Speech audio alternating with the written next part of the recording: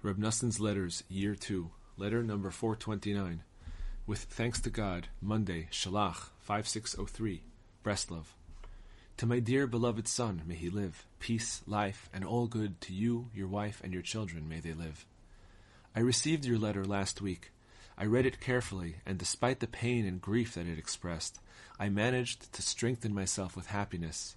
For I saw that amidst your enormous pain and your bitter plaint, which have persisted now for so long, amidst the sweep of your distress, you nonetheless inspire yourself and give life to your soul with the exquisite delights which you receive from afar, from the holy words, the consummately pure and refined utterances of God, which emanate from the flowing stream, the source of wisdom.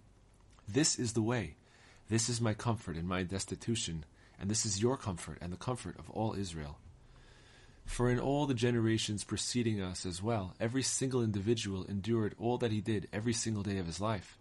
It was about this that King Solomon, may he rest in peace, cried out, Ecclesiastes 2:17, how evil is the drama which takes place under the sun. There are many other similar statements in which he cries out bitterly over the drama which takes place under the sun.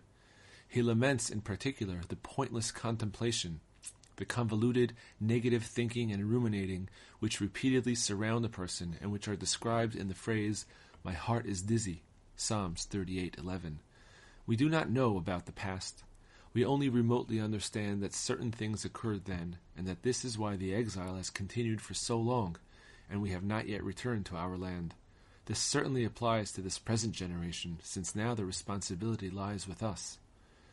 As I have already spoken about extensively, everything that is said in the words of our rabbis of blessed memory, and in the other holy books about how all the worlds depend upon the person in this world, only applies to the people alive in this world during that particular generation.